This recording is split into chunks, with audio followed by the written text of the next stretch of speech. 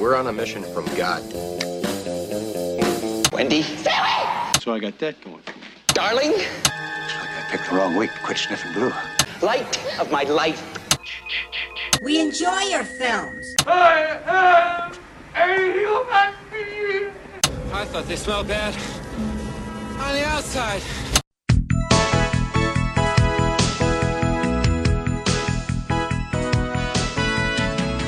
Welcome to Vintage Video, where we're rewatching the 80s so you don't have to. We'll be reviewing every major film release of the 1980s in real time. I'm Patrick O'Reilly. I'm Jesse Bayless. And I'm Richard Wells. And today marks the 40th anniversary of the release of The Blues Brothers on June 20th. It was written by Dan Aykroyd and John Landis, directed by John Landis, and released by Universal Pictures, and we're about to spoil it if you haven't seen it. So get ready. The origin of the Blues Brothers as a musical group was an SNL sketch in January of '76, wherein Howard Shore and his all-bee band performed a Slim Harpo song, I'm a King Bee, in bee costumes with little bouncy antennas. That's right, 'cause I'm a king bee, buzzing round your hat. Well, I'm a king bee, baby, buzzing round your hat. And Belushi was singing and Aykroyd was on harmonica. Shortly after his start at Saturday Night Live, Aykroyd began to rent the Holland Tunnel Blues Bar, and it became a popular venue for SNL after-parties among the cast and weekly co-hosts. Belushi stocked the place with amps and instruments in case anyone ever wanted to jam. Stylistically, Aykroyd credits the duo and dancing inspiration to Sam and Dave, the R&B group that performed from the 60s through the 80s with hits like Soul Man and Hold On, I'm Coming.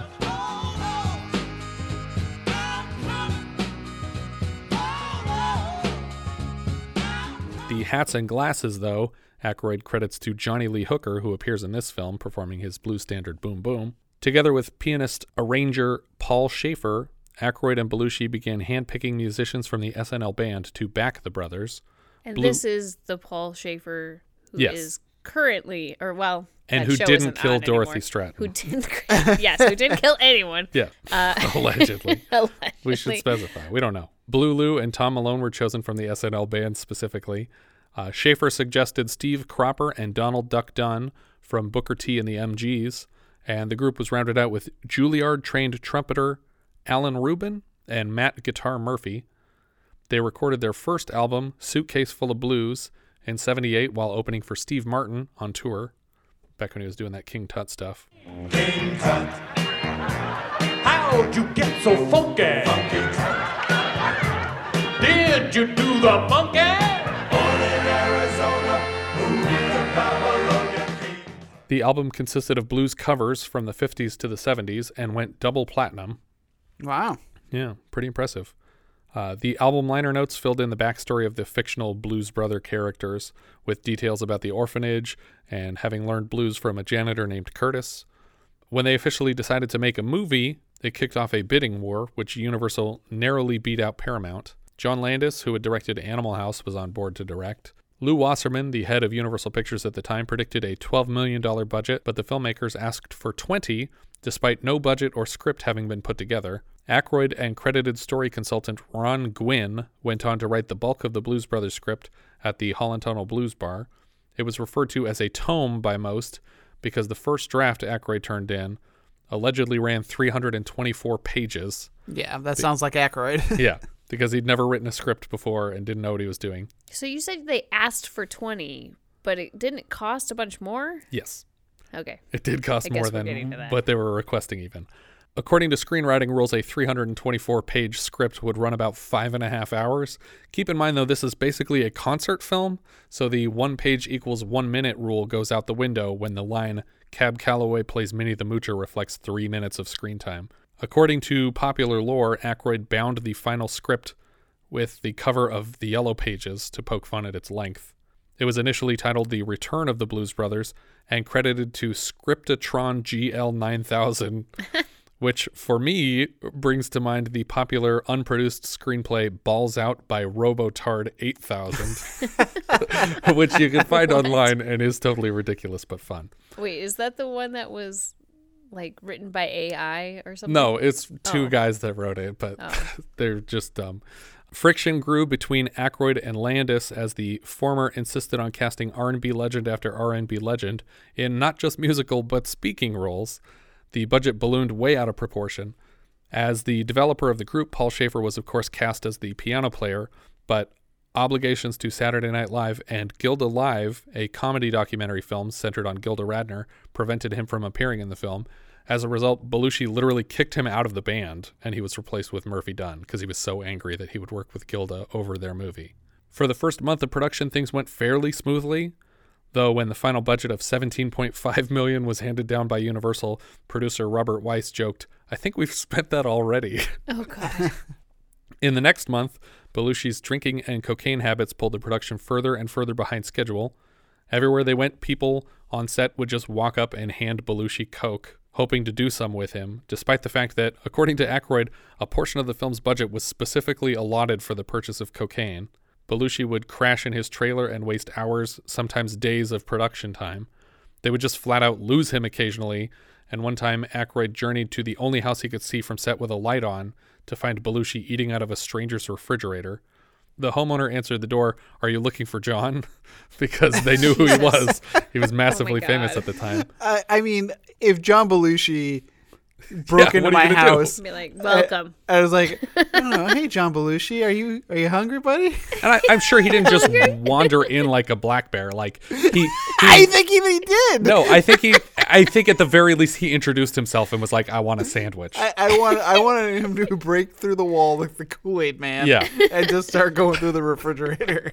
Yeah. Oh yeah. 64 slices of American cheese. Carrie Fisher, Aykroyd's girlfriend and later fiance during the production, said he proposed to her during the making of the film. She said that the three of them would spend many nights at the Blues Bar and that all the bartenders there were basically doubled as coke dealers. Landis apparently put Carrie Fisher in charge of keeping Belushi away from coke, which hardly seems fair considering their size discrepancy.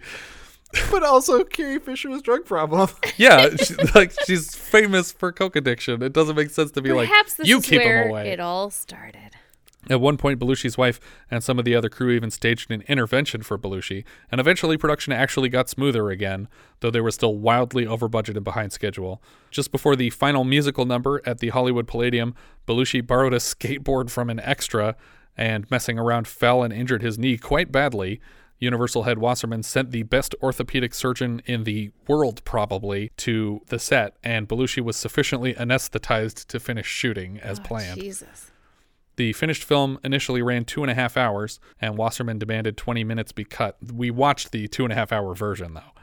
Belushi and Aykroyd, having left Saturday Night Live to make the movie, put a dent in the expected box office, and Belushi's most recent film role, 1941, bombed pretty hard, not to mention that this film released the same day as the wide release of Empire Strikes Back, which did not help. The final budget amounted to $30 million, but including foreign receipts, the box office take amounted to $115 million, less than half of which was domestic, which John Landis claims is a first for feature films, that an American movie would make more money overseas than it made here. Well, that's typical now. Is it? I guess Isn't it is, it? yeah. Yeah. Well, for spectacle films, for things like Avengers and whatnot, but like for like a casual like drama, or just a general comedy even. It's weird. It might have performed better, but it was only opened in 590 screens because at the time, either Universal or the theater owners in the South specifically were convinced that people in the South would not watch a movie with this many black characters, so they just didn't run the movie there. But there were Nazis. Well, that's that make another up problem. For black characters? But the Nazis are portrayed as bad guys, so that doesn't play well in the South either. The movie was released, as I said, the same day that Empire Strikes Back, which nearly starred Dan and John as monsters because Carrie Fisher promised them she could get them roles in the movie. But when she spoke to George Lucas about it, he was like, no thanks. But Dan Aykroyd at least got into Temple of Doom. That's true, yes. And a sequel with many of the original cast members, Blues Brothers 2000, came out in that year, 2000. To give you an indication of the quality of Blues Brothers 2000, in the making of the first Blues Brothers film, 103 cars are destroyed. And in the second film, 104 cars are destroyed, which lets you know that they weren't trying to honor the first film. They were trying to outdo it. And they failed miserably. It's not well remembered critically or commercially, but it does have Paul Schaefer in it, which is nice that he got to be in a Blues Brothers movie. There's a moment towards the end where he asks if he can cut in on piano, and they let him play. Belushi was no longer around at the time to be angry and kick him out. He could no longer object. But yeah, why don't we get into this movie, shall we? Let's do it. We start with aerial footage of steelworks or some kind of a refinery. Looks like a volcano. There's like lava. And a flag is raised outside Joliet Correctional Center. Signs outside the prison advise passing motorists against picking up hitchhikers, which I liked. I'm sure those are real signs outside the prison. Those are actual signs outside prisons, yep. But it's just amusing that it's like, this guy needs a ride. Like, oh, wait, that's a murderer. This is a bad idea. 2 jailers struggle to wake Joliet Jake Blues from his cell. He is escorted to where he will be discharged from the prison today. Frank Oz performs the standard prisoner release. Jake steps up to the counter and he taps tattooed fingers that read Jake across the knuckles. Oz gives him a look and he is dragged by 2 other prison employees behind a line a few feet back. I can't figure out how Frank Oz fits into any of these people. Like, why is he in this movie?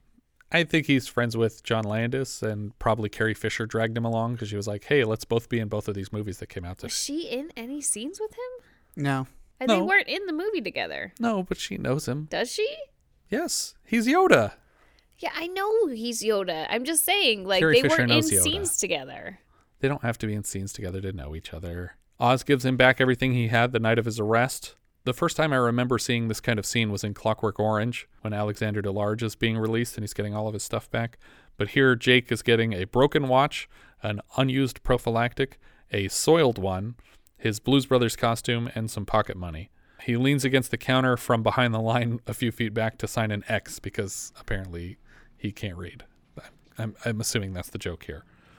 Outside, the prison doors open with a mysterious bright light behind Jake as he walks to his brother Elwood, who just pulled up in a decommissioned police cruiser. The Blues Brothers cover of Taj Mahal's She's Caught the Katy plays over the titles as the actors' names appear under their faces, and they hug and move toward the car. She caught the Katy, left me a mule to ride. Shortly after pulling away, Jake asks what happened to the Cadillac, which he calls the Bluesmobile. As he complains about it not being there anymore, Jake tries and fails to light a cigarette with the cigarette lighter in the car and just tosses the lighter out the window. Which I feel like was probably not in the script. Yeah, I wouldn't doubt it. But also, he then lights his cigarette with a regular lighter? Yeah. Why would you use the cigarette lighter in the car if you had a lighter? Just because he wanted something to pick on. Elwood explains that he traded the Caddy for a microphone, which Jake actually understands, and he replaced it with this car, which he picked up at the Mount Prospect City police auction because they were practically giving them away. Jake expresses his disappointment at having been picked up from the prison by his own brother in a police car. The brothers pull up to the East 95th Street drawbridge just as it's raising to allow a tugboat passage. Elwood, in an effort to win over Jake, drives the new Bluesmobile over the gap in the bridge, which would never work because there's a huge visible gap on the upside of the bridge that they would have just fallen into or crashed directly into the side of the bridge. There's no way they could have cleared this gap. But that's what happens here. This movie does a lot of really great things with inserts. Yeah. So, like, while this drawbridge stuff is happening, we keep cutting to the interior workings of the drawbridge, the big gear workings. I was like, the little details like that of this movie I really love. Yeah. As they land on the other side, Elwood goes on to explain. It's got a cop motor, a 440 cubic inch plant. It's got cop tires, cop suspension, cop shocks. It's a model made before catalytic converters, so it'll run good on regular gas. What do you say? Is it the new Bluesmobile or what? Which reminds me of when he pulls up in the Ectomobile 4 years from now and he says, need some suspension work and shocks and brakes, brake pads, lining, steering box, transmission, rear end. How much? Only $4,800. Maybe new rings, also mufflers. Jake says, fix a cigarette lighter, and then basically it has his approval. Elwood pulls up to their childhood orphanage, deep into an alleyway. He reminds Jake that he promised to visit the Penguin when they got out, but he says he was lying, and he has no intention of following through on that promise. Coming up the stairs into the orphanage, they stop at a particularly gruesome crucifix. She calls to them before they knock on the door and opens the door psychokinetically. It also closes behind them. Mm-hmm. She informs them that unless she can come up with $5,000 for property taxes, that the orphanage will be shut down. Apparently this is because when the script was being written, there was a bill that was like in the process of being voted on that might have caused churches to be charged taxes. But because it didn't pass and churches in America have never been forced to pay property tax, this plot point doesn't really make sense a lot. There was a draft where the Illinois Nazis were attempting to buy the orphanage as their new headquarters, and I feel like they should have just stuck with that. Yeah, that would have made a little bit more sense. But then you're giving a bunch of Nazis money at the end in order to win. No, because they were trying to buy it, so you're outbidding the Nazis. Oh, you're not buying it from the Nazis. You're just preventing them from buying it. Paying whomever owns the building. Yeah. Jake says that $5,000 is no problem, but she refuses his filthy money, and he says, oh, well, then you must be up shit creek.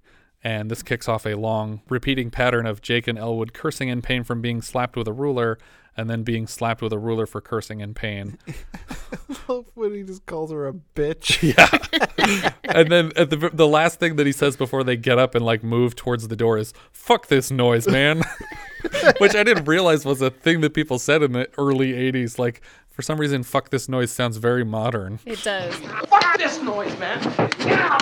But so they're scrambling for the door, but Jake can't even get out of this tiny like student's desk that he was sitting in. So Elwood just runs down the stairs, and then Jake just falls down, still sitting in the desk, which he apparently hurt himself real bad. I believe it. She calls down to them at the bottom of the stairs and tells them not to come back until they've redeemed themselves, before levitating backward through the door into her office and slamming it with her mind. Downstairs, Jake and Elwood encounter Curtis, the man who taught them the blues. He tells them that the $5,000 needs to be at the Cook County Assessor's Office in 11 days, and he advises them to hear Reverend Cleophas down at the Triple Rock Church. So that's where they go, despite the fact that Jake has no intention of going to a church. He doesn't want to hear that jive church talk. Mm-hmm. Reverend Cleophas is played by R&B legend James Brown, and he refused to lip sync the scene, so he actually performed the full song over and over and is dripping with sweat throughout this scene. But that was kind of his thing anyway. Yeah, in the trademark James Brown. Yeah. During his performance, light suddenly pours through a window and sets Jake aglow, and he starts repeatedly shouting, Bear! The bear! Do you see the light? The bear! Do you see the light? He says he sees the light, and he does a bunch of cartwheel flips up to the stage, which is very clever trading out of John Belushi for someone. Later that night, they're driving listening to a Sam and Dave tape, and Jake says, we're going to get the band back together. We're going to earn that $5,000. We're going to save the orphanage. And Elwood doubts that reuniting the band will be possible at all. While they're having this conversation, they blow a red light, or possibly a yellow light. I didn't actually frame by frame it to see if they're breaking the law here. It's a yellow light. But they were within there. But they're very quickly being pulled over by officers Daniel and Mount, who are named after Tom Daniel and Sean Mount, two Universal executives who had pushed especially hard to get Landis's Animal House made, and they were rewarded with these characters.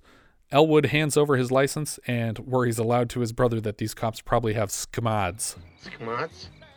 State, County, Municipal Offender Data System. A computer readout in the cop car reveals that Elwood's license is suspended. He has 116 standing parking warrants and 56 moving violations. Flashing text below advises the officers to arrest driver and impound vehicle. Instead of stepping out of the car, as is requested, Elwood pulls away at top speed, and because he's driving a police car, he can actually keep pretty well ahead of these police. Very wet roads make for some fun, slippery driving, and the cars are just skidding around in this suburban neighborhood. Jake is mad that they are headed right back to prison, when Elwood reminds him, we're on a mission from God. They loop around a mall parking lot for a while before Elwood points the car directly at the mall's Toys R Us, driving full speed. A customer inside, played by Gary McClarty, the film's stunt coordinator, holds up a Grover doll and asks an employee if they have Miss Piggy before the wall explodes behind him.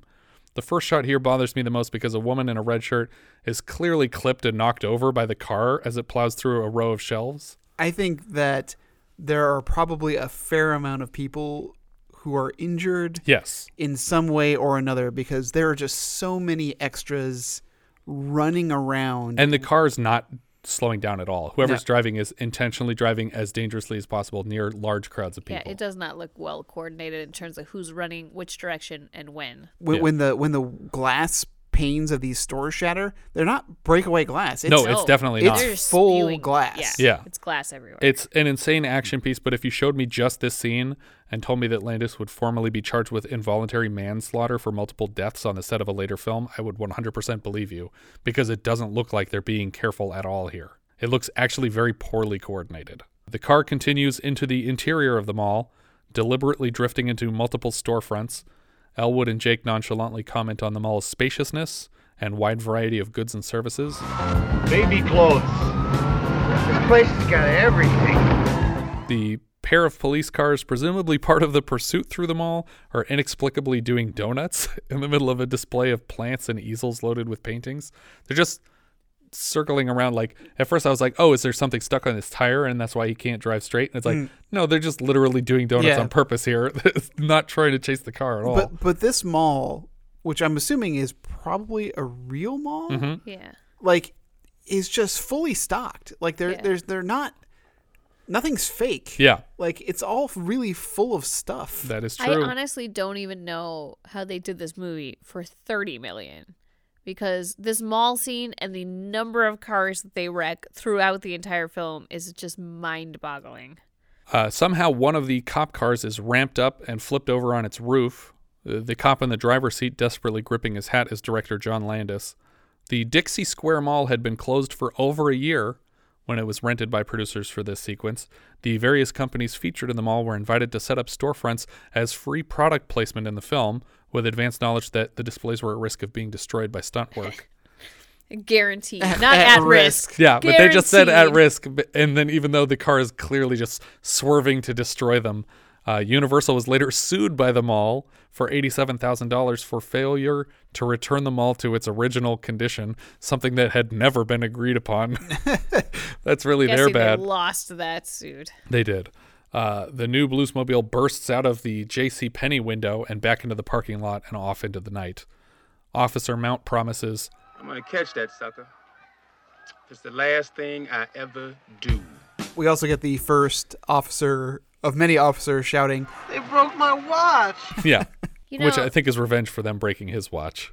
They destroyed so much in this scene. They must have just had like one take on all of this stuff because they're just destroying actual storefronts and glass and all this stuff. So they just get 9 cameras on it. You better hope you got that shot. Yeah. Well, because you see things and people hit the cameras.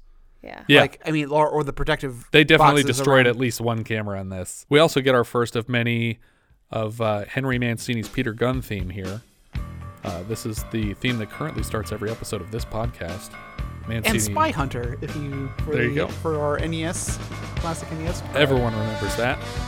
Mancini previously scored Little Miss Marker for us earlier this year.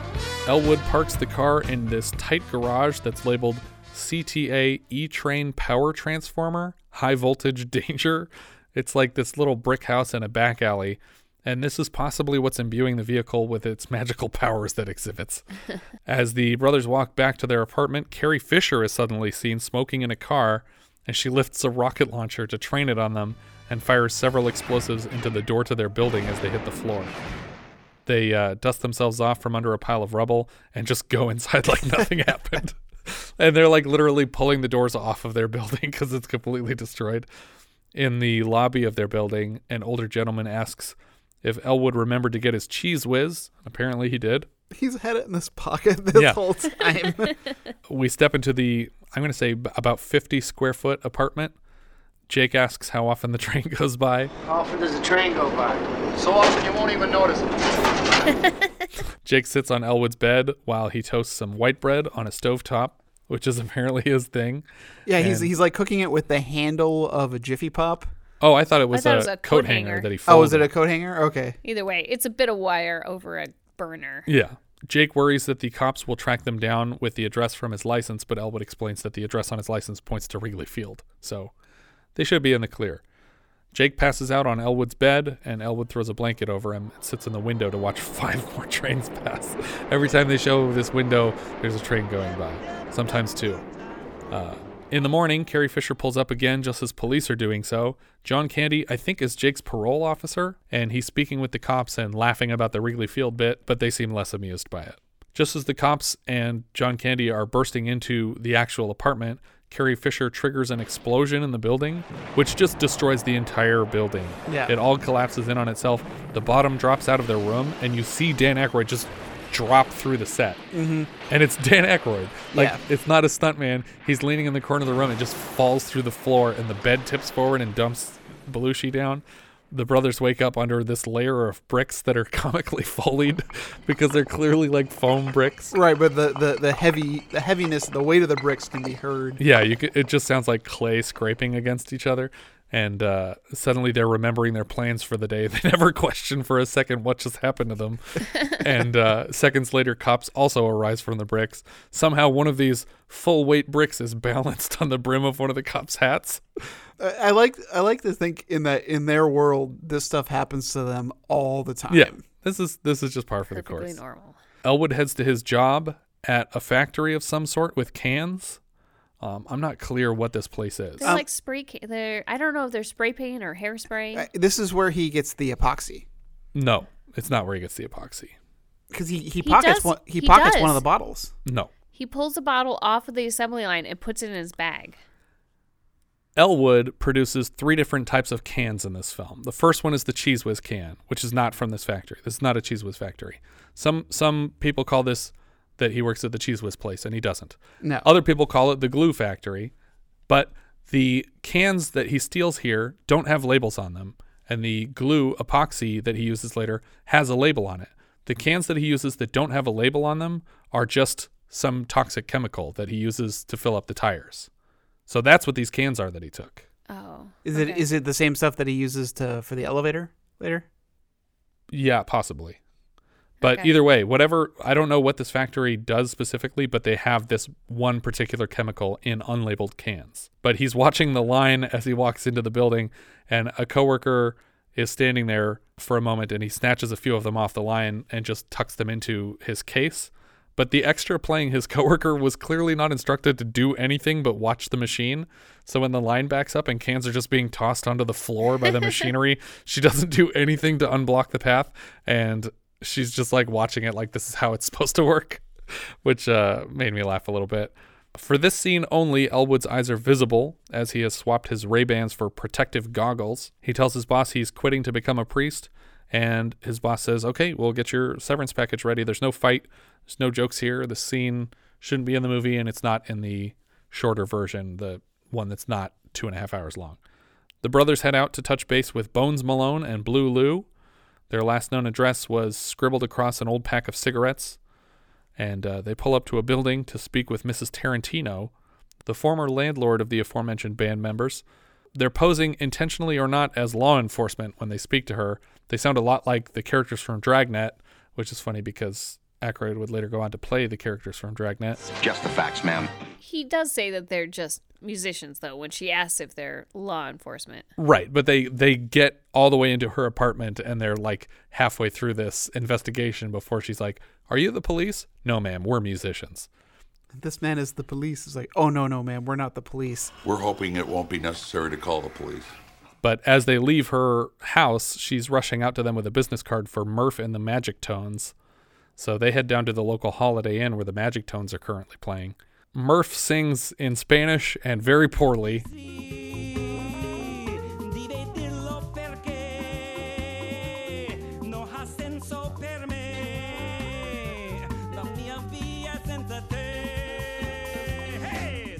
I don't know if it's a joke that he's singing badly or what, but it's very off tune and bad.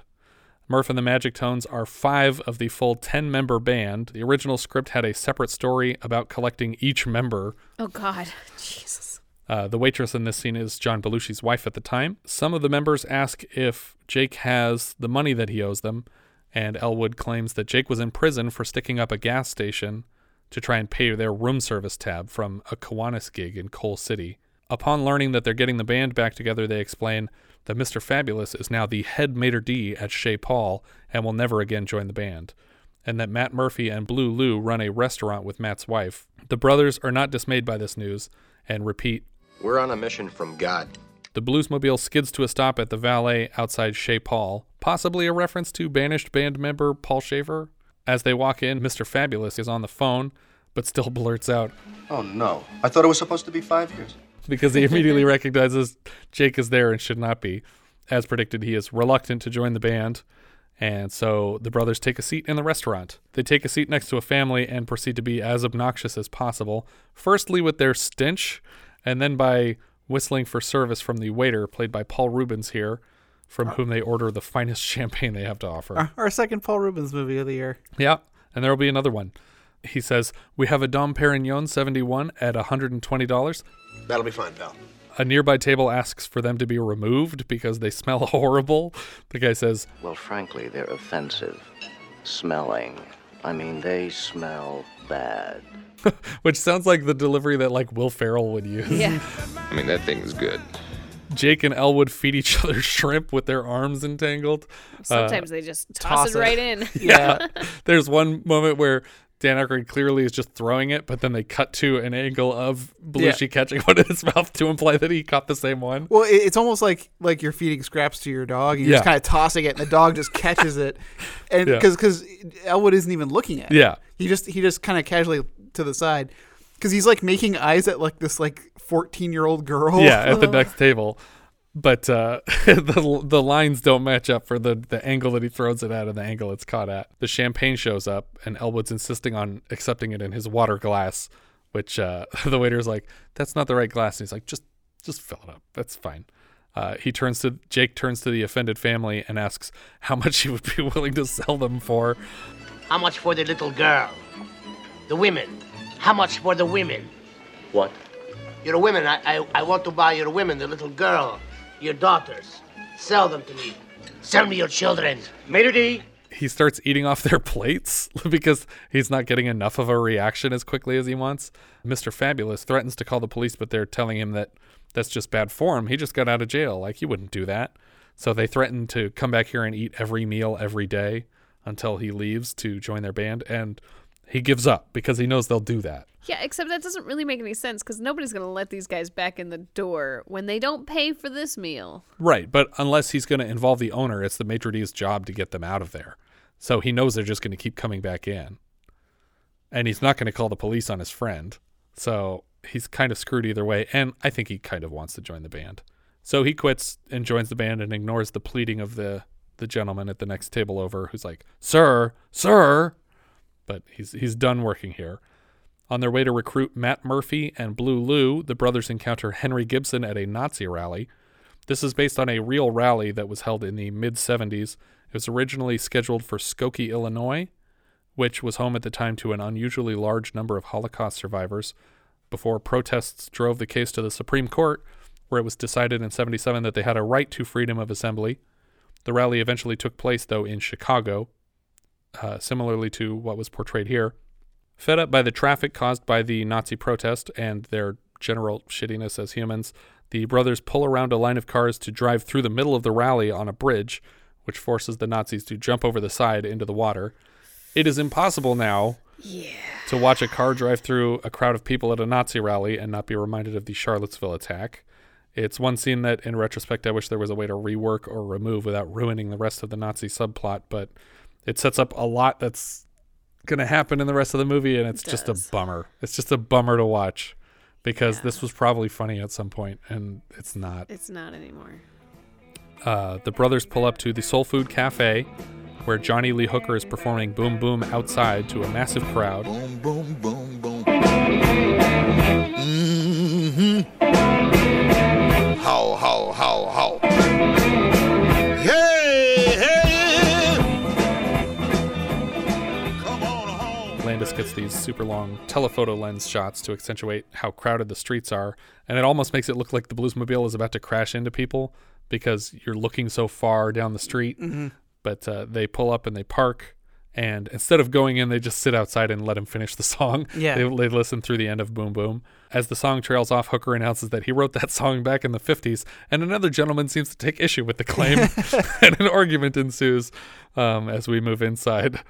Elwood orders some toasted white bread, dry, and Jake orders 4 fried chickens and a Coke from Aretha Franklin. As she relays the orders to the chef, Matt Murphy, he recognizes the orders and rushes out to greet his friends. Aretha seems unamused as she overhears the plan to reassemble the Blues Brothers. She tells him that he needs to think about this decision. You better think. You better think about what you're trying to do to me, yeah. Think, let your mind go, let yourself be free. Let's go back, Apparently, like James Brown, Aretha had a difficult time with the lip sync. This particular scene was cobbled together from hundreds of takes because she couldn't get the hang of just singing along to a track and wanted to sing it out loud. And I have a feeling that that's pretty typical for good musicians, that if you are really good at what you do, you can't just repeat the same performance that you had on one recording once. Yeah.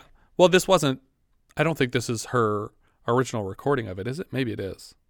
I think they recorded it new for the film, but yeah. Well, either way, it's a track that she's singing to. You recorded it once, and now you're asking me to repeat exactly that one recording. And that's true. And good musicians are constantly evolving and changing how they perform. Especially in her type of music where there's a lot of improvising and there could be a lot of like changing it up from performance to performance.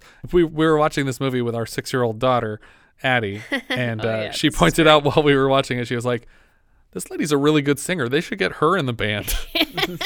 Like, what's her name? She seems like she could go places. But even after this display, Murphy is somehow able to shut her down, and he tosses his apron aside and leaves with the brothers. And Aretha gives a reluctant permission to Blue Lou to follow them, and he rushes out immediately as well. After hours, we see a salon called Curl Up and Die, where Carrie Fisher is reading the instruction booklet for a flamethrower. And on her desk, we see a bunch of photographs of her and Jake together, which kind of explains a little bit more what's happening, but we're still not totally clear on this lady's story. The boys head to Ray's Music Exchange, and inside the guys are looking at some instruments. Ray Charles interrupts them to remind them of store policy that an employee must be present before an instrument can be handled. A child sneaks into the store and reaches for a guitar on the wall, and Ray puts 2 bullet holes in the wall next to the guitar to scare the kid away. And you have to wonder what he's aiming at. Yeah. Now, go on, get. He prices a nearby keyboard at $2,000. And when they say it doesn't have any action left, this forces Ray to kick off a musical number. And they go into, I think it's called Twist It? Tail Feather. Or Tail Feather. Okay, there you go. I think it's called Tail Feather. I love. Now I think that. I love how well you edit this show to make yourself look like you know everything. I'm a brilliant guy. The rest of the band jumps into play, and somehow even people outside the store are dancing to the music. Another thing Addie commented on. It's funny because they're pretending they can hear the song. I love Addie's observations on movies. But they play the rest of the song, and we cut to that night. The band is pulling up to a Howard Johnson's to use a payphone to try and lock in their first gig. This was something Addie was also confused about. Yeah. She's like, why are they going into this box? Yeah. In the booth, it conveniently next to a large propane tank, Elwood asks, "Who are you going to call, Jake?" Which weirdly doesn't remind me of anything. Jake says he plans to reach out to a booking agent, Maurice Line. Here, Addie asked why the phone was in a tiny room, and we explained that this movie was made before people used cell phones, but she was confused even further when Jake, in espousing Sline's prowess as an agent, reminded Elwood, "He got us to Morgan Park, got us to TikTok." And Addie was like, how did TikTok exist if people didn't have cell phones? As soon as they place the call, Carrie Fisher torches the booth and the adjacent propane tank with a flamethrower, and they are rocketed straight up into the sky. And they crash down real hard in the parking lot. I love the dummy that's in the car that ends up being Dan Aykroyd. It's just like its arm is hanging out of the side. It's just for sure dead. Well, I love that there's tons and tons of change. Yeah. But he grossly underestimates how many quarters. Yeah. Hey, Jake. There's got to be at least $7 worth of change here. They're uninjured and ecstatic to find all the change spilled from the broken payphone. The Nazis try to track down the brothers using the license plate of the car that nearly hit them. They all convene at Wrigley Field, admitting defeat in this particular effort, and make plans to monitor all city, county, and state police radios to find the Blues Brothers. I want all party members in the tri-state district to monitor the city, county, and state police on their CBs. which reminded me of when Ray Stantz says, Gozer the Gozerian. Good evening. As a duly designated representative of the city, county, and state of New York, I order you to cease any and all supernatural activity and return forthwith to your place of origin or to the nearest convenient parallel dimension. That ought to do it. Thanks very much, Ray. The brothers pull up to Bob's Country Bunker and pose as the scheduled band, the Good Old Boys. The brothers introduce themselves to the bartender as the band and ask what kind of music they have here, to which she responds, Oh, we got both kinds. We got country and western. The band sets up the stage behind chicken wire, which reminded me of Roadhouse, where Jeff Healey is performing behind chicken wire, and we'll learn why later. Owner Bob provides the boys with a set list, but they don't seem to know any of the songs and just consider them suggestions. They jump right into Gimme Some Lovin', and the crowd fucking hates it immediately. The purpose of the chicken wire becomes abundantly clear as a barrage of beer bottles are hurled at the stage, exploding at the wire and continuing in shards to shower the band. This also did not look like breakaway glass to me. I think it is breakaway glass, because I don't think a real glass would break when it hits chicken wire. You think I think so? the actual point of the wire is to just stop the bottle, not to actually break it. Oh, okay. Because it would work more like a net than I what they're guess. showing here. That's true. But there's just shards of glass spraying through this thing. Luckily, everyone's wearing sunglasses, so they're not getting like shards in the eye, but it's pretty ridiculous. Bob notices quickly that this ain't no Hank Williams tune, and he shuts off the power to the stage. We just had Hank Jr. a couple movies ago in Roadie. The band takes a swing at the Rawhide theme to calm the crowd, and the barrage of bottles continues, but now as a show of approval. They follow Rawhide with Tammy Wynette's staple, Stand By Your Man, complete with bad falsetto, and the crowd loves it.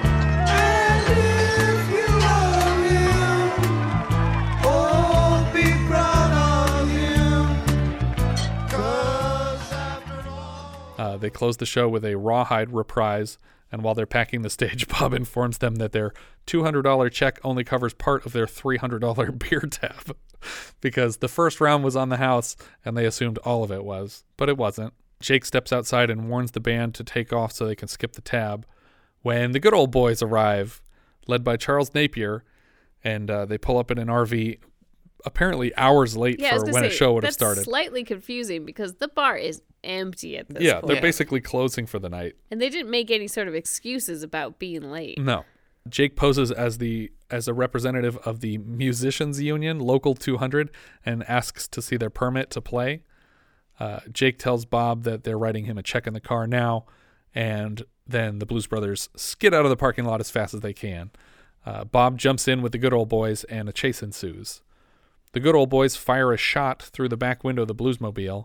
They start racing faster and faster down these old country roads. Officers Daniel and Mount are stationed across the street from a billboard for See You Next Wednesday, which according to the poster seems to be some kind of King Kong ripoff. The film is a recurring gag in Landis movies, and according to the billing here stars Donald Sutherland, who famously took $50,000 for his role in Animal House over the offered 15% that would have made him millions comparatively. The title See You Next Wednesday apparently comes from the last words that Frank Poole hears from his father in 2001: A Space Odyssey. See you next Wednesday. Daniel and Mount move to chase the Bluesmobile and immediately crash headlong into the Good Old Boys RV and just completely destroy it. Some of these guys would have been dead, but somehow later in the movie it's totally fine. Yeah. Nothing happened to this RV.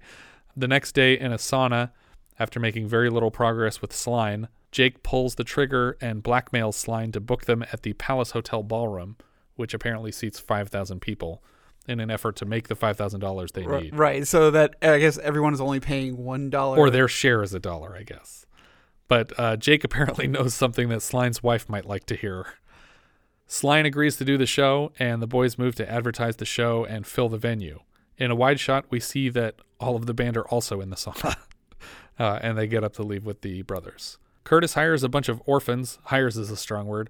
Curtis forces a bunch of orphans to advertise the show to save their orphanage. So it's really, they're helping themselves too. Yeah, child labor. It's all good. Yeah. Jake and Elwood strap an enormous speaker from the top of a tower that was next to a playground. Yeah, it's like, I'm assuming it was some kind of warning system, like tornado warning or whatever. But now it's a show warning. They strap it to the top of the car and just drive around announcing the show to pedestrians. You two girls, Tell your friends. You on the bike.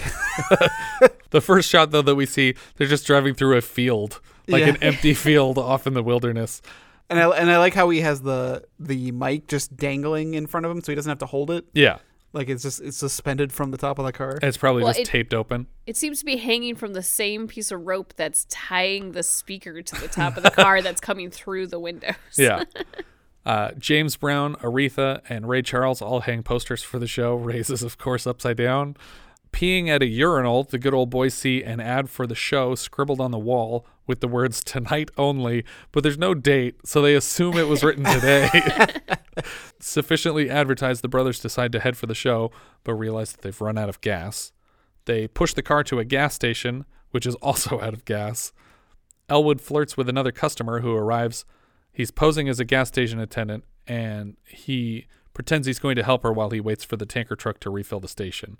Eventually, it shows up, and everything is handled. Yeah, he all she wanted was some gas and for someone to look under the hood real quick, and he Yeah. goes, "So that'll be $94." Yeah, and she gives him $95, and he's like, "Here's your change for $1." And she's like, "Oh, keep the change. It's fine." $95. Well, he could tell that she had a British accent, so he knew he could take advantage of her. She doesn't understand the currency exchange from pounds to dollars. Yeah. Like, is the dollar worth more? It's like in American Gigolo when Richard Gere overheard the woman order in another language, and he's like, "Oh, someone for me to take advantage of." And then he sits down, and she starts talking to him in English. And this is famed model Twiggy. Yes. Before she leaves the gas station, though, he invites her to meet up with him at his hotel later if her date doesn't go as well as she's hoping. The band is getting restless at the show because the brothers have not shown up yet, and there's an audience all seated at the venue. Jake's parole officer gets a flyer for the show, and he puts in a call to Officers Daniel and Mount. Gas is just pouring out of the Bluesmobile until Jake realizes how late they are to the show, and they drive away, tossing a cigarette behind them into the puddle of gas that they've dragged this far down the road, and blow up the whole gas station Private Eye style. The brothers park the car under a bridge and walk to the show under a team of officers at a roadblock. In Jake and Elwood's absence, the band opens with Cab Calloway performing Minnie the Moocher. Hey, folks, here's a story about Minnie the Moocher. She was a low-down hoochie-coocher. She was the roughest, toughest frail, but Minnie had a heart as big as a whale. Hidey, hidey, hidey, hide. A song we heard tweaked a little earlier this year as Squeeze It the Moocher, performed by Danny Elfman as the devil in Richard Elfman's Forbidden Zone. Well, son, let me tell you, I'm so pleased to meet you. The boys and I've been expecting to greet you as guest of honor in the house of the dead. Just relax, lay yourself down, say goodbye to your head. Hidey, hidey, hide. As soon as the song starts here, an entire bandstand materializes, and the band is all tuxed up. In the background, Jake and Elwood are sneaking past countless police into the venue. But they're sneaking with the music. Right. And moving through the parking lot, Elwood sprays super adhesive epoxy on the gas pedal of the apparently fixed Good Old Boys RV. Crawling past a few squad cars, Elwood retrieves the cans that he stole off of the line at his job, and he explains to Jake, this can is from a surplus disposal run. 15 overcharged ounces of pure uncompounded isopropanol butane monosulfate. When combined with oxygen and a little heat, will cause a rapid expansion. So at least one of the things they make at this factory is cans of isopropyl butane monosulfate. He lets this toxic gas fill the tires of all of the parked cruisers before heading into the building. The cops want to move to arrest the band, but John Candy says they aren't going anywhere, and he hasn't even heard them sing yet. So they decide to block all the exits instead. So he seems like he's on their side throughout this. I think he's friendly with. I mean, he's a parole officer, so I think he at least knows Jake, and he does seem happy about like stuff that happens later, and yeah, he seems friendly with them. He's generally happy throughout, no matter what's happening. Yeah. So it seems like he's rooting for them. I think he just he's got no dog in this fight. Yeah, it's not his job to apprehend them. When they sit down, he looks at the troopers and goes, "Do you want an orange whip? Orange Whip, and they both reluctantly nod, like, yes, they would like an Orange Whip, so he orders 3 Orange Whips. The brothers sneak into the building through the girls' restroom and eventually catch Curtis's eye at the curtains behind the audience. Curtis welcomes the Blues Brothers on stage, and Elwood gives a special thanks to all the law enforcement officers who made it to the show tonight, which reminds me of a similar comment from another SNL alum, Chevy Chase, in Fletch, when he is similarly surrounded at someone's retirement party or something. So why not stand up and pat him on the back? Go ahead, reach out. Go ahead, shake hands with any one of the guys you see here, these men in blue. Hug a cop. Yeah, go ahead, I said it. Yeah, that's a wonderful feeling. I am so proud. Which was likely inspired by this particular scene, because that was much later. The guys leave during the final number, and conveniently they are interrupted backstage by not only a record executive carrying a $10,000 cash advance to sign them for an album, but one who used to be a bouncer here in the 70s and knows a secret way out of the building. So they take $5,000 and they ask the man to give $1,400 to Ray's Music Exchange and the rest to the band. In the tunnel, on their way out, they encounter Carrie Fisher again, this time with an automatic weapon, and we finally learn her backstory. It turns out that Jake stood her up at the altar and embarrassed her in front of her friends and family. He gives her a dozen contradictory excuses while pleading for his life, but still rejects any and all responsibility. He removes his glasses for a moment, and she looks into his eyes and falls right back in love with him. And he kisses her hard before dropping her in the mud, and they just run off, because he tricked her again. Hopping in the car, Aykroyd announces probably the most quoted line of the film. It's 106 miles to Chicago. We got a full tank of gas, half a pack of cigarettes, it's dark, and we're wearing sunglasses. Hit it. The cops all race out of the lot after the car. The good old boys join the chase, but accelerate out of control on account of their glued gas pedal and crash hard over a dock and into the lake that's right near the venue. The girl from the gas station waits fruitlessly outside of Elwood's hotel, a trope we last saw in The Children, when a woman was invited on a date that never came to fruition. The Nazis overhear on the CBs that the pursuit is happening, and they rush to join. Elwood pulls off the road to a different highway, and probably 30-ish cop cars follow them over an embankment, just piling slowly as they crash into each other. This scene is really fun and ridiculous. I remember the first time I watched this movie where I didn't get how much of a joke it was until like the 12th car came over that I was like, oh, okay, I see what they're doing. This is one of those jokes that just gets funnier the longer it goes. Mount, Daniel, and Candy swerve off the road, but they manage to avoid this pile of cars at the bottom of the hill, so they try to swerve back up the hill onto the freeway, and they end up ramping up and flying into the back of an 18-wheeler. And then John Candy takes the radio in the car and he says, "Hi, this is car, what number are we?" 55. Car 55. We're in a truck. And he's just smiling and laughing about it. Well, and the guy who hands him the radio was the driver, who's now completely upside down and head down by the pedals and legs up over the seat. So when he hands him the radio, it comes up from underneath. It's great. We see a quick montage of like Mounties and Coast Guard joining the race, and then we get maybe my favorite line of the whole movie over the CD. Use of unnecessary violence in the apprehension of the Blues Brothers has been approved.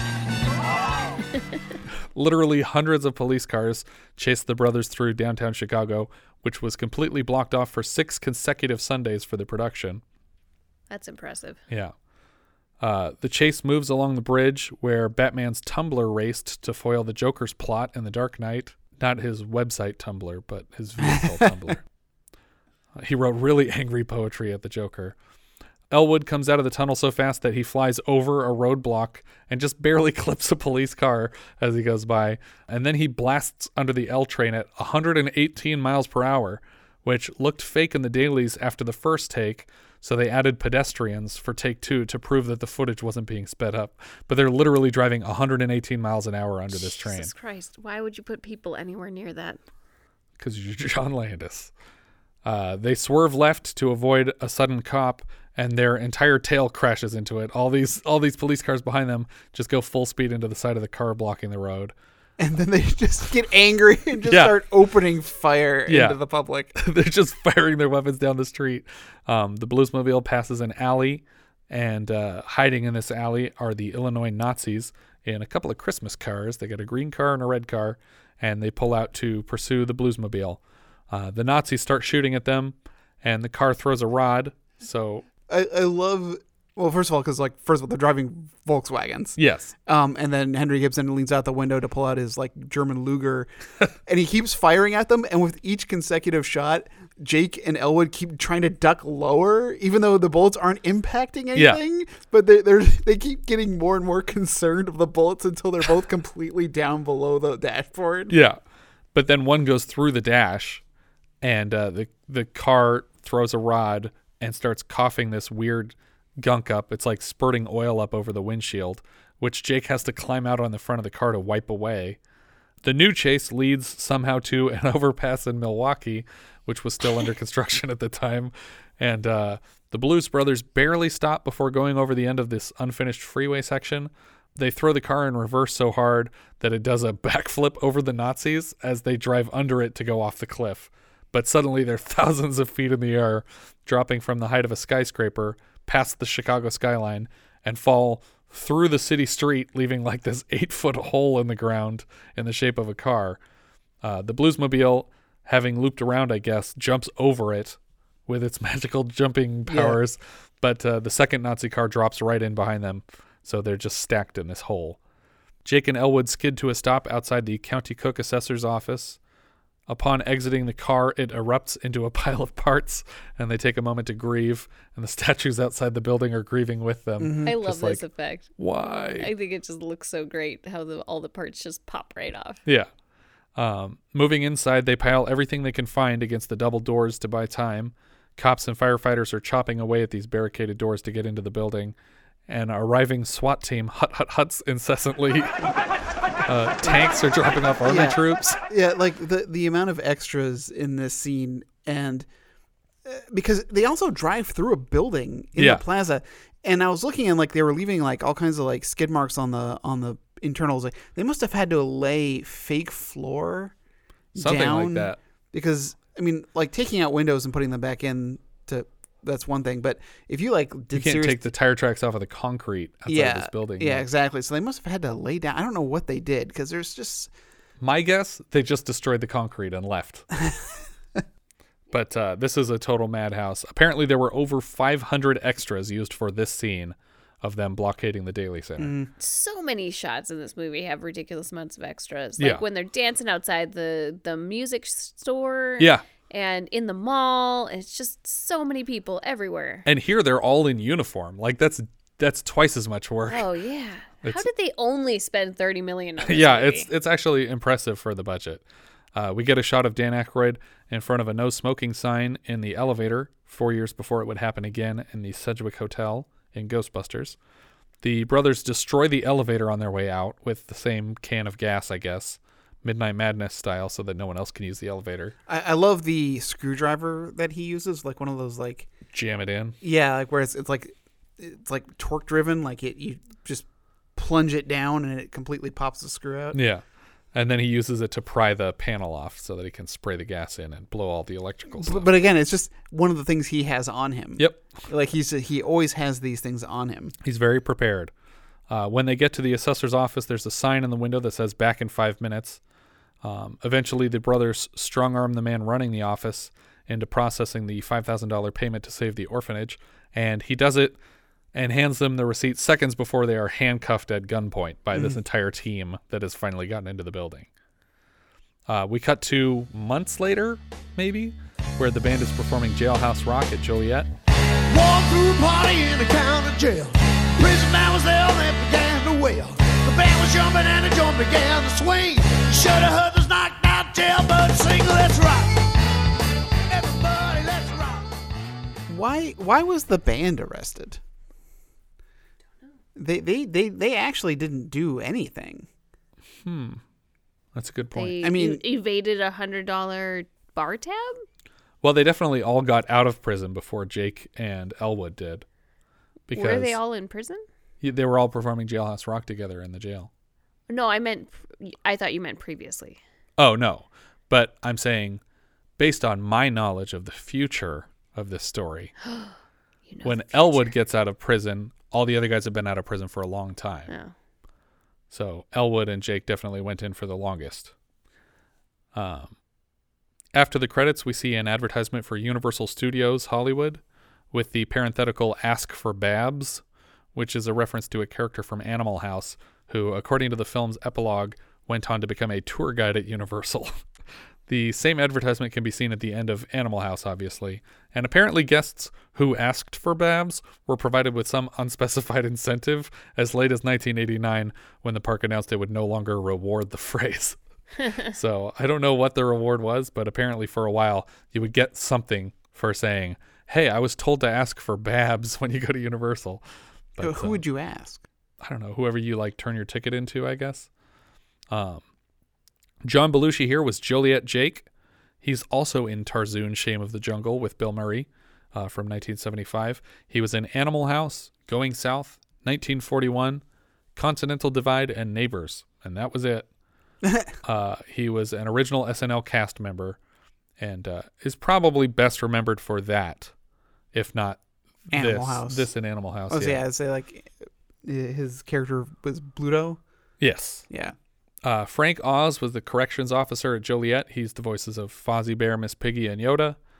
We went over a lot of his credits in our Empire Strikes Back episode, but he also directed Bowfinger, Indian in the Cupboard, What About Bob? Most recently in Knives Out. Right, he's a character in that. Dan Aykroyd was Elwood. He wrote this with Landis. He wrote and starred as Ray Stantz in Ghostbusters. He wrote and starred in Dragnet. He wrote and starred in and directed in Nothing But Trouble. So he writes for himself, and he does a good job. Kathleen Freeman was Sister Mary Stigmata. She's Joe Dirt's foster mother. She's the old woman in the first Shrek movie.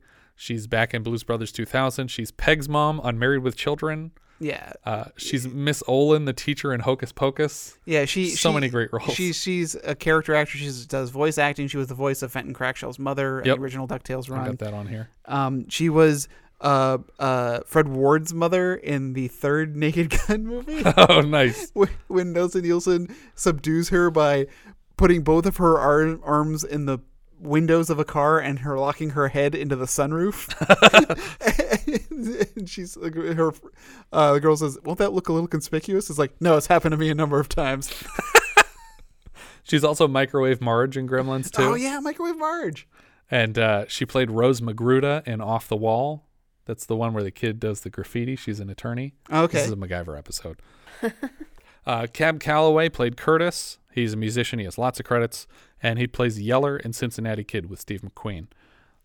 Donald Duck Dunn is a musician, and he came back for 2000. That's going to be what I say for a lot of these people. James Brown was Reverend Cleophas James. He's a musician. He's back in 2000. He's also in Dr. Detroit, Rocky IV, and he's a hostage negotiator in an episode of Duckman. Okay. Which I was like, now I want to look that up. Well, and Dr. Detroit was also with Dan Aykroyd. Yes. Shaka Khan was a choir soloist somewhere in here. She is a famous musician. Oh yeah, you see her in there. Yeah. They kept focusing on this woman, and I was like, is she someone of note? And yeah, it must have been who it was. In the church scene. Yeah. Stephen Williams was Trooper Mount. Stephen Williams is great. He was Mr. X on X-Files, the guy who you tape a big X in your window and he comes and solves your mystery.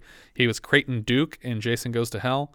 He's a tree trimmer in Better Off Dead, and he's Charlie, It's a Vacuum Mac Robinson on MacGyver Season 1, Episode 14, Countdown, where he blows up trying to defuse a bomb. Carrie Fisher played Mystery Woman. She doesn't even have a name. She was obviously Leia in Empire the same day. You can listen to that for more credits. John Landis. It's Carrie Fisher. It's Carrie Fisher. You know who she is. John Landis plays Trooper LaFong. He directed this movie. He directed Animal House, American Werewolf in London Next Year, Trading Places, Thriller, Twilight Zone, Three Amigos, Coming to America, Beverly Hills Cop 3, The Stupids. You name it. I mean, are we going to go into more about Landis? Not yet. Because like Spielberg is in this movie, and that's true. And you know, a lot of Joe Dante regulars in here too. But you know, obviously we know that Twilight Zone would be the last time Spielberg and Landis would work together. Yeah. And we'll get to that. Lane Britton was the Cheese Whiz. He's credited as Shotgun Britton. He was the makeup artist for this movie. He's also the makeup artist for Tora Tora Tora. He does lots of makeup. His credits date back to Gunga Din in 1939. Oh, wow. But he also did Citizen Kane 2 years later. So he did all of Orson Welles' old person makeup. I do have to feel bad for the Gunga Din one only because he put Sam Jaffe in brownface. Yeah.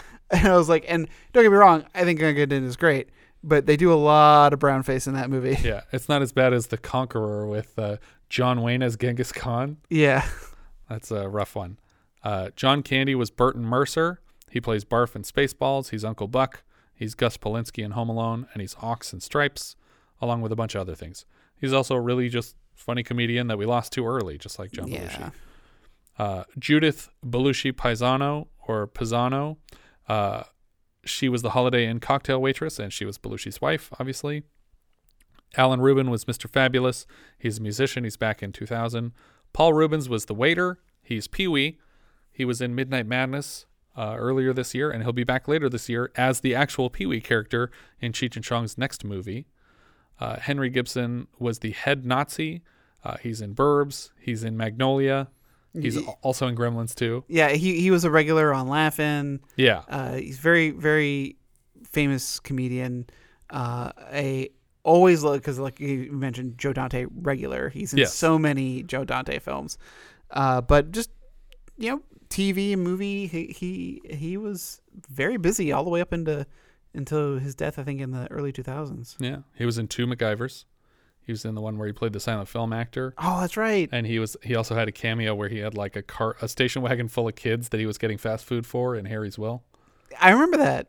Harry's Will was a great episode. A lot of cameos on that episode. Weird one. John Lee Hooker played Street Slim. He's a musician. Aretha Franklin was the Soul Food Cafe owner.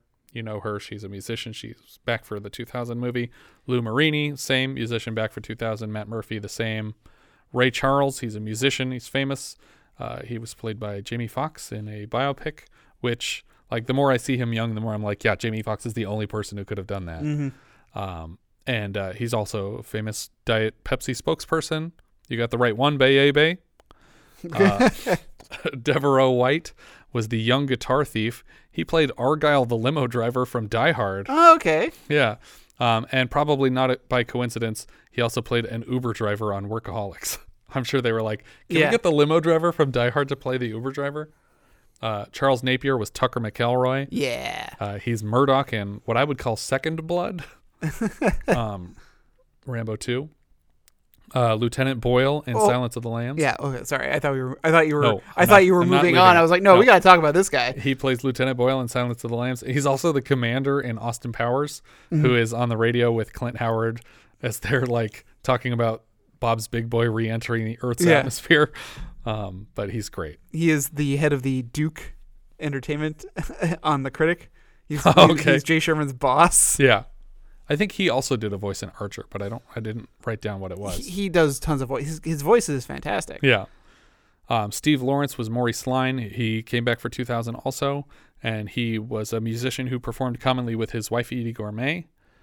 Twiggy was the lady from the gas station who was a top model in the late 60s. Ralph Foodie was the police dispatcher. He played Johnny in Angels with Filthy Souls. Oh my God. Yeah. No, that all makes sense. Yeah. Keep the change, you filthy animal.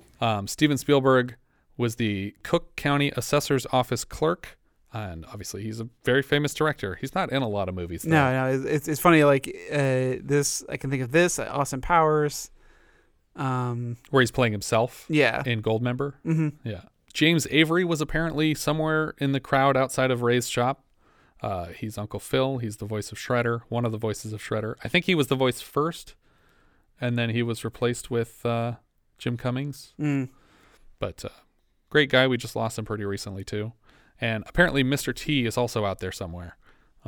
Although this could be just people like, I wish I was in that movie. I'm going to say I was in that movie. Yeah. But Mr. T was obviously Clubber Lang. He's B.A. Baracus from the A-Team, and he's Earl Devereaux in the first Cloudy with a Chance of Meatballs film. Jess, up or down? I don't know. Richard, what do you think about this? This movie's getting a big up. A big up? A big up. Really? This is a big up. This is a Richard classic. This is really? a movie much beloved by the Richard. and I'm having a hard time not putting it in my number 1 spot. Wow. I don't know, man. It's an up for me, for sure. Well, I mean, I guess you should see it, but it's really not, like, not a lot. It's sloppy. It's a up. reluctant up. It's a reluctant up. Wow, I'm actually surprised from both of you. It's not super funny to me. It's really not that funny. I laughed the entire time. I had tears in my eyes, and this is like the who knows how many times I've watched this. Did you watch it when you were a kid? No, I my father introduced this to me pretty late in my life, and since then I've just been obsessed with it. Because I saw it for the first time, I think either late high school or early college, and I had always heard that it was like one of the funniest movies ever made, and that John Belushi was a genius that we lost before his time, but he's not funny. Nothing he says in this whole movie is funny. I could probably agree that he is not as funny as he could be. I think that people misremember how funny he was. I think that dying as early as he did has done a lot for his legacy. I think that happens for a lot of people, obviously, but I don't think, because I also don't happen to like Animal House very much. I don't like Animal House at all. So between these two, if these are like showing you who John Belushi was as a character, I don't care for his work. But the music is obviously great. I love the music. I think Dan Aykroyd is doing a hell of a job. I think he's carrying their side of the story. But I think that if you'd cut the car accidents and the music together and skipped all the stuff about the band getting back together, I would have been totally fine with this movie. I like John Belushi on SNL. I enjoy his skits. I didn't see him on SNL. Well, I mean, I didn't watch it when he was originally on, obviously, but the stuff that I've gone back and seen, which is probably mostly highlight reels, I liked that stuff. But this movie just doesn't, I don't know, it just doesn't make me laugh. Well, I also feel that watching the extended cut is a bit of a disservice, because 17 minutes is a lot of time to add back into a movie. It's already a very long movie, an unnecessary long movie, even without the 17 minutes, as far as I'm concerned. And so watching a lot of those extra scenes, I was just like, Why is this in here? This doesn't really add anything. Even some of the scenes that were literally just a line of dialogue, like when they go to see the penguin, and I can't remember what Elwood, because I don't know the scenes because I've only watched the theatrical version. Yeah. But Elwood says something and Jake just repeats it back in a snotty voice. I was like, yeah. That was one scene that was cut back in, maybe 2 seconds, and the whole movie is filled with those 2, 3. I was like, why does it keep getting washed out?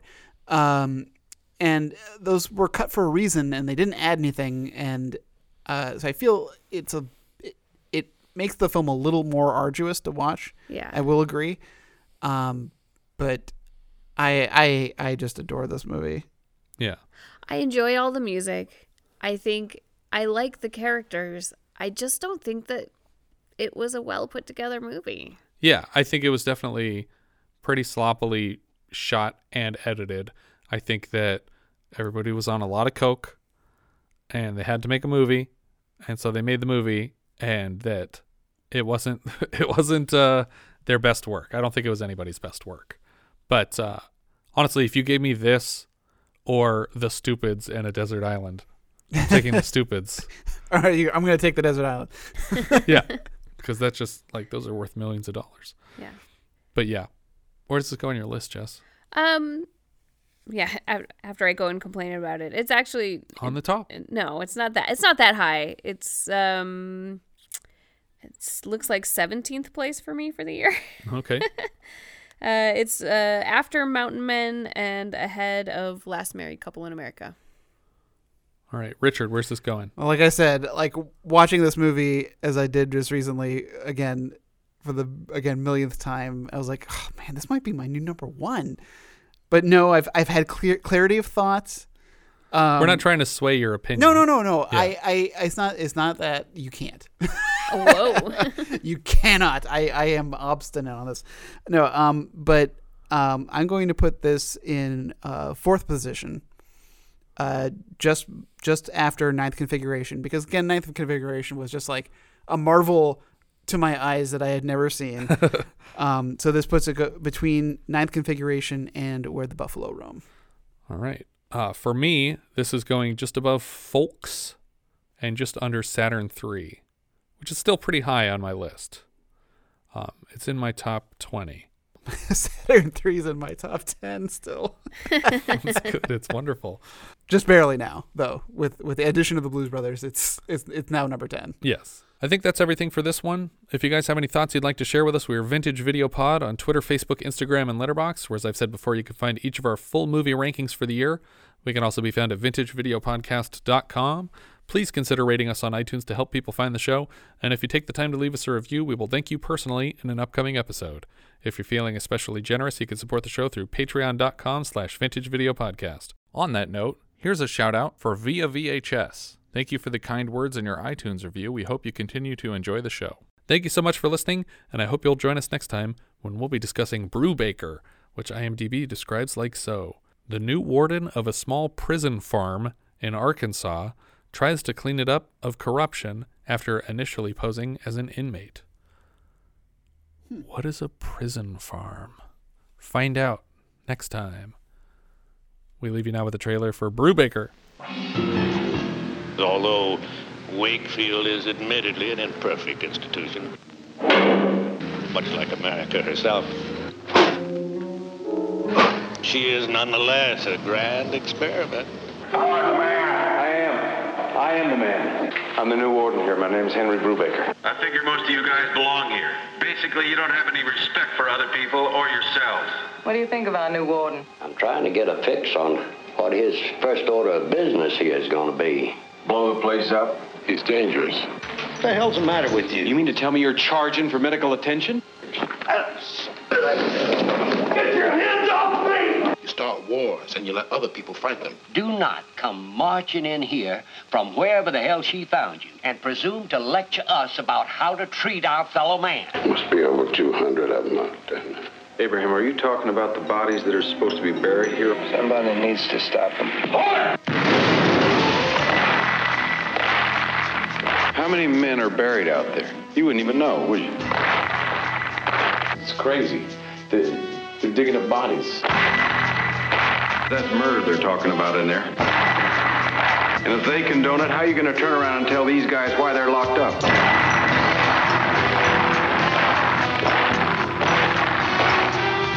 Robert Redford, Brubaker.